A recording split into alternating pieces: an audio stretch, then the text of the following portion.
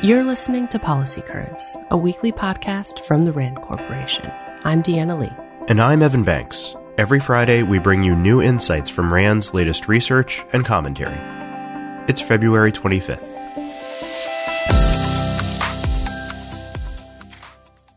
As many long feared, Russia has begun its invasion of Ukraine, assaulting the country from three sides, bombing its major cities, and initiating what looks to be the largest armed conflict in Europe in decades. As we record early on Friday morning, Russian troops have reportedly entered the outskirts of Kyiv, Ukraine's capital. Yesterday, President Biden announced new sanctions in response to the Russian invasion. Putin is the aggressor, Biden said. Putin chose this war, and now he and his country will bear the consequences. RAND researchers weighed in on Twitter and in the media yesterday as grim news of the attack unfolded. Dara Massakat, who studies Russian defense issues, noted that Russia launched simultaneous attacks on areas like military bases, airports, and cities, some with precision weapons, others with indiscriminate shelling. She called this a clear indication that Russia was planning its attacks for at least 3 months. Samuel Cherep, a political scientist who focuses on U.S.-Russia policy and deterrence, tweeted that Western leverage to affect the course of these events in the short term is sadly quite limited. Exercising that leverage is absolutely required, he said, but we should have modest expectations of how effective it will be. In an interview with Vox published prior to the invasion, Scott Boston, a RAND defense analyst, said, quote, "It's not going to be a clean war.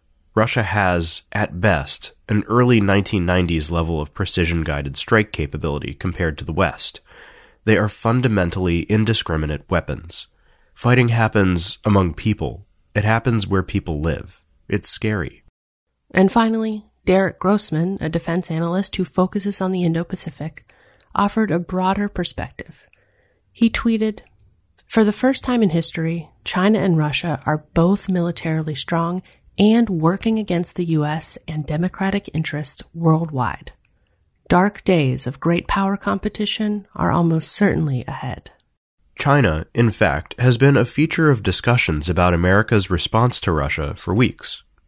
Leading up to Russia's attack, a group of unlikely voices in Washington have been calling for U.S. restraint, China hawks. Their argument is that the one true U.S. adversary is China, and responding to Moscow's aggression would detract from America's ability to deter Beijing. But today's geopolitical reality, quote, "does not permit such reductionism," says RAND's Raphael Cohen. It's a mistake to think of China and Russia as independent problems, because if Russia can act with impunity in Europe, then China can do the same in Asia. What's more, Washington needs its European allies to confront China, says Cohen. If the U.S. were to leave the Russia problem to the rest of Europe, then what is to prevent Europe from leaving China to the U.S.? Quote, "If we sit back and allow authoritarian regimes to bully their smaller democratic neighbors into submission without repercussions, it will send a powerful signal to the rest of the world. America needs a both-and, not an either-or strategy," he says. We'll have more for you on Russia's war in Ukraine on next week's show. For more insights from RAND researchers, follow RAND on Twitter. We'll be retweeting our researchers over the weekend and throughout next week as the crisis continues. A new RAND study finds that more than half of unemployed American men in their 30s have a criminal history. By age 35, 64% of unemployed men have been arrested, and 46% have been convicted of a crime. This study is the first to estimate the incidence of criminal histories among this population. The findings have implications for both policymakers and employers. For instance, most government programs currently focus on helping unemployed people develop new skills to get them into the workforce. But this evidence suggests that it's important for unemployment services to do more to help people cope with criminal histories. As lead author Sean Bushway put it, quote, "If you only focus on skills development, you're missing a big part of the problem." Bushway also notes that employers looking for workers may benefit from reassessing how they view applicants with criminal histories. Quote, most employers believe that most people with criminal histories will commit offenses again, but that is not the case, and the risk of reoffending drops dramatically as people spend more time free in the community without a new conviction. Employers need to adopt a more nuanced approach to the issue. Substance use disorder is common among victims of sex trafficking. Traffickers may exploit individuals' existing substance use to coerce them into sex trafficking, or facilitate substance use to keep victims from leaving. Additionally, trafficking victims may be using substances to cope with trauma. The connection between sex trafficking and substance use can complicate responses in sex trafficking cases. For example, when substance use is a factor, it can make it more difficult for law enforcement to develop cases against traffickers. It can also make it harder for advocacy groups to help victims, because the traditional services provided are insufficient for those who have substance use disorders. To better understand this complex problem, RAND recently convened a panel of subject matter experts and criminal justice practitioners.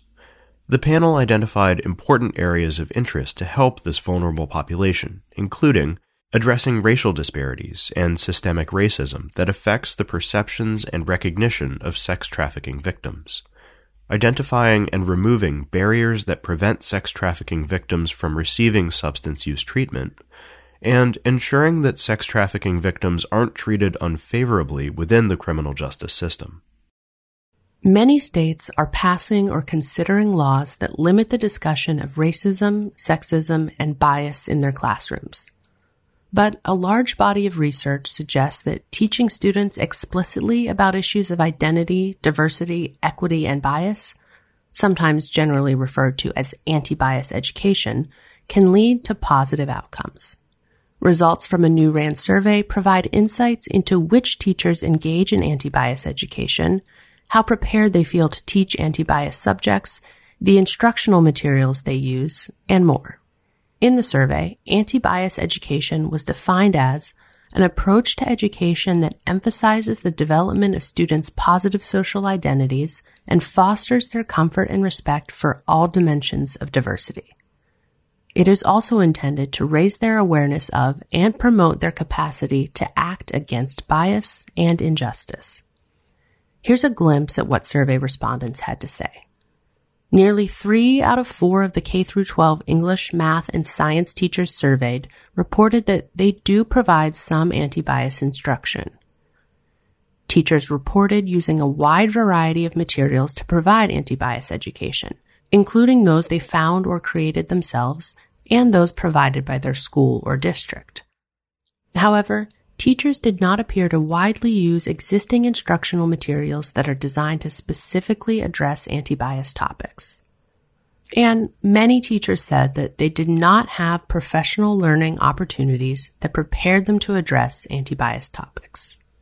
Overall, these findings suggest that many teachers across the U.S. likely support an approach to education that nurtures students' social identities and addresses systemic inequities. And it appears that teachers may actually want more support from their schools and districts in providing anti-bias education.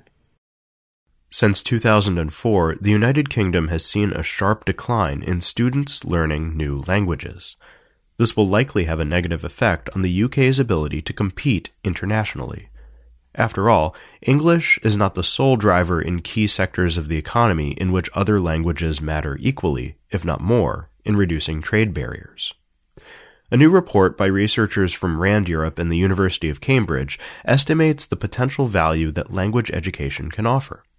They looked at the cost-to-benefit ratios of increasing investments in one of 4 languages, Arabic, Mandarin, French, or Spanish, in UK secondary schools.